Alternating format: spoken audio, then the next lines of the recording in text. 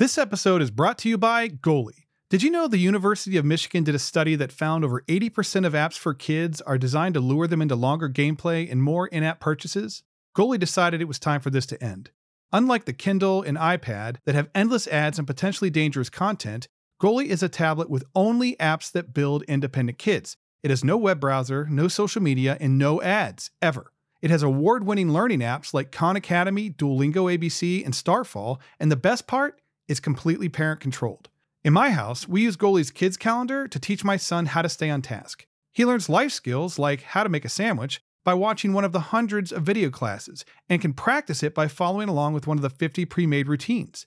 As a dad, there's no better feeling than knowing that my son is becoming more independent every day. For more information and to try Goalie risk-free for 30 days, visit getgoalie.com. That's GETGOALLY.com and use the code TheAutismDad to save 10%. Welcome to the Autism Dad Podcast. I'm Rob Gorski. As a single dad to 3 amazing autistic kids, I've been the go-to resource for parents across the globe navigating neurodivergence since 2010. Building on the success of my award-winning blog, The Autism Dad, this podcast provides parents raising autistic or neurodivergent kids with comfort, community, resources, support, and validation. You'll also hear inspiring stories from parents just like you, reminding you that you're not alone. So don't miss out. New episodes drop every Monday and Wednesday. Subscribe on your favorite podcast listening app and visit theautismdad.com for more information. On this week's parenting Q&A episode of the Autism Dad Podcast, I'm going to talk to you about person-first language. You guys, this week I had a request to take this on, so I kind of scrapped my original plan was for today and decided to go this route instead because I've been seeing this question pop up a lot on my Facebook Lives and just questions in general lately.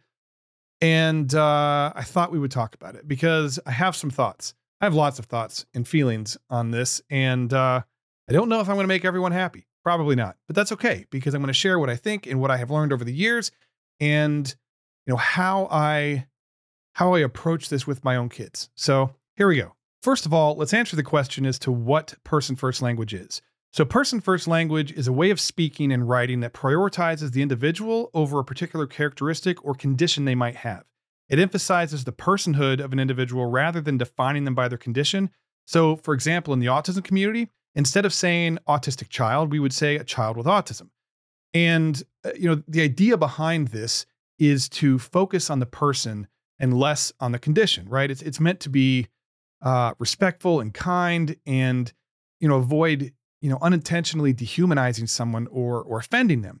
And look, I get it. I think the idea behind person-first language is very positive. I think it's well-intentioned. And I think, when it was created, the people who created this or pushed for this wanted the best, right? I mean, I don't think it was meant to divide people or create divisiveness or polarize people on either side of a line. But the reality is that's exactly what it's done. And, over the years, my views on this have changed. And so over the next couple of minutes, I want to talk to you a little bit about what my experience has been over the years, what I have learned, and, how I handle this when it comes to my kids. I mentioned that my views have changed over the years, and that's true. They have. And so what I thought I would do is talk about what my views were back then versus what they are today and kind of how I found myself in the space that I'm in currently. And so when my oldest was diagnosed in 2005 and then my 2 youngest were diagnosed years later, I would refer to my kids as having autism. If you remember my blog back then, if you followed back then, it was The Autism Dad, a single dad raising 3 kids with autism. There was no agenda there. There was no purposeful word choice. It wasn't like I was gung-ho on person-first language. I didn't even know what it was. And it was just what felt right to me at the time. It was what kind of flowed better for me. It made more sense to me when I would write it and see it. And that was that. What I realized as time went on was that autistic people tend to find that offensive. Not all of them. Not everybody finds it offensive. Some people don't care. But there are a lot of autistic adults out there who find it offensive. And my understanding of that is is that they identify as being autistic, like it's part of who they are, and they can't turn it off. They can't take it away. You don't cure it. You don't remove it. It's always there and it's always part of them. And you know what? They're not wrong. They really aren't. It makes so much sense, and I get it. And I think that's largely why I sort of transitioned to referring to my kids as being autistic when it was brought up in the course of a conversation. But the problem that I have with this whole thing is that there is a great deal of intolerance between the two sides, right? So if you are somebody who refers to their child as being with autism or having autism, you are offending the people who prefer to be called autistic. And if you are pushing to be called, autistic or use that terminology, then you're upsetting or offending the people who prefer person first language, because in their view, it's more respectful. And no one wins. No one wins. And these battle lines have been drawn ever since this whole thing started. And the reality is that most people don't care. Most people don't care. There are very vocal people on both sides of this debate who will passionately defend their position. And I get it. I get it. You believe in something, you identify with something, you feel it's right or wrong, and you stand up for what you believe in. I totally get it. And I respect both sides of this. The real issue that I have with this whole debate is that we've drawn lines in the sand and we stand on either side of it. And our community gets divided over things like this. Everybody is very passionate and stubborn. We're a community of stubborn people on both sides. And we refuse to see things from the other person's perspective. And that's not a good thing.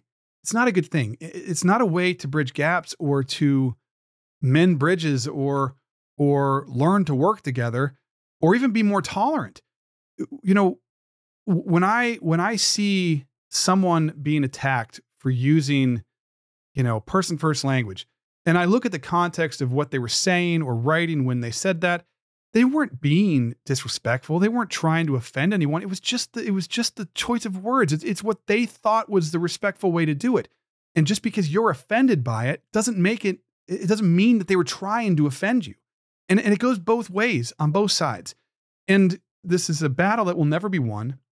You can't even get the people on each side to agree, right? So you can have parents who either don't support person first language or just don't care.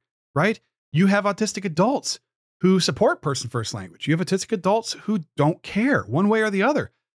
And I think part of the problem that we have is that we get locked into this narrow viewpoint where we feel like our views represent that of the whole. And it doesn't. If you're an autistic adult and you prefer to be referred to as autistic, that's fine.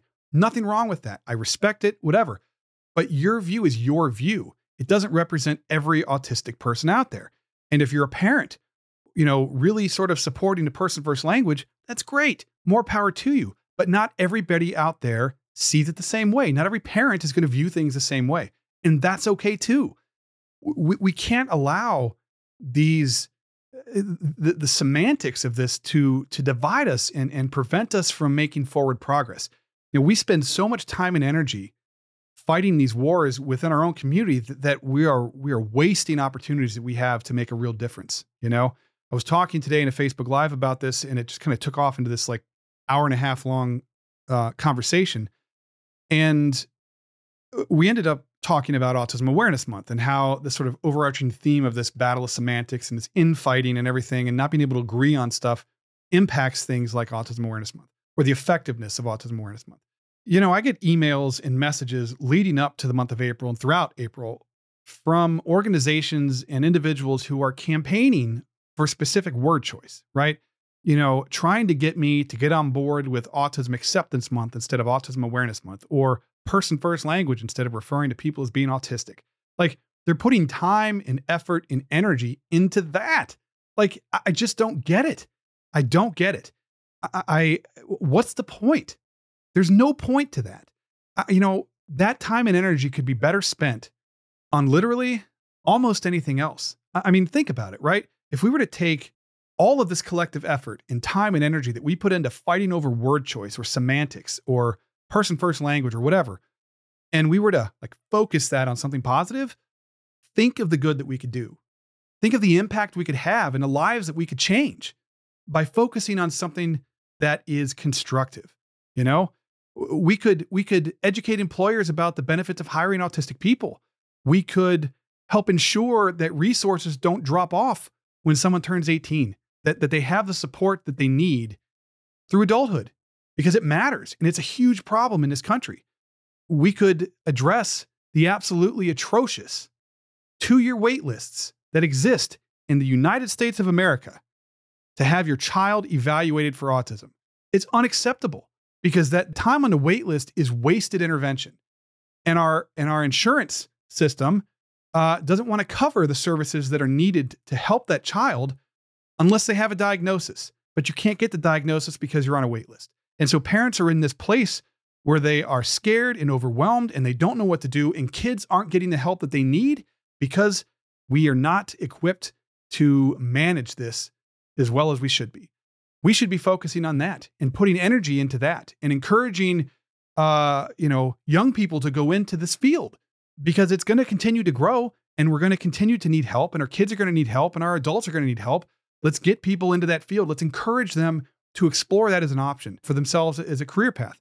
There's so many positive things that we can do other than fighting over things like person first language or whatever. And I realize this is kind of like devolved into a rant, but I'm so frustrated by this. You know, I feel like we can do better and our kids deserve better. Our loved ones deserve better and the community deserves better. We deserve better and we can do that.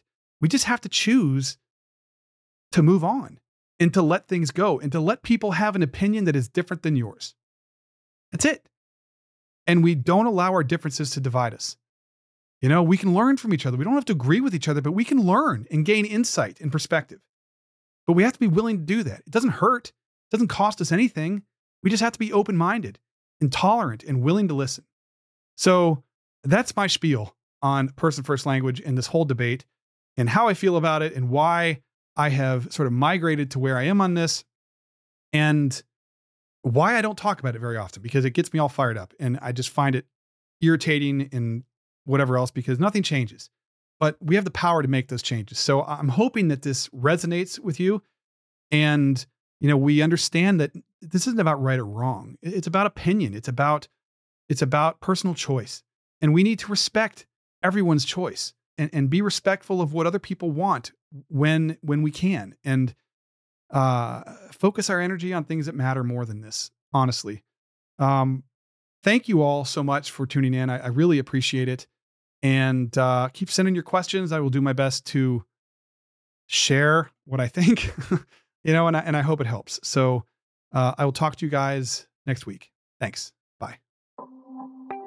Real quick, before I let you go, I just want to say thank you for tuning in. I really appreciate it, and I hope you enjoyed this episode and it has a positive impact on your life because that's what I'm aiming for here. As a reminder, you can visit listen.theautismdad.com. You can learn about me and anything related to the show. You can subscribe on any one of your favorite podcast listening apps so you never miss a new episode. And please take a moment and rate us on Apple Podcasts. There'll be a link in the show notes below for you just to click. It'll take you right there. It takes like 30 seconds and it makes a big difference. So it's a great way to support the show and help keep the wheels turning. So have a great week and we'll talk soon.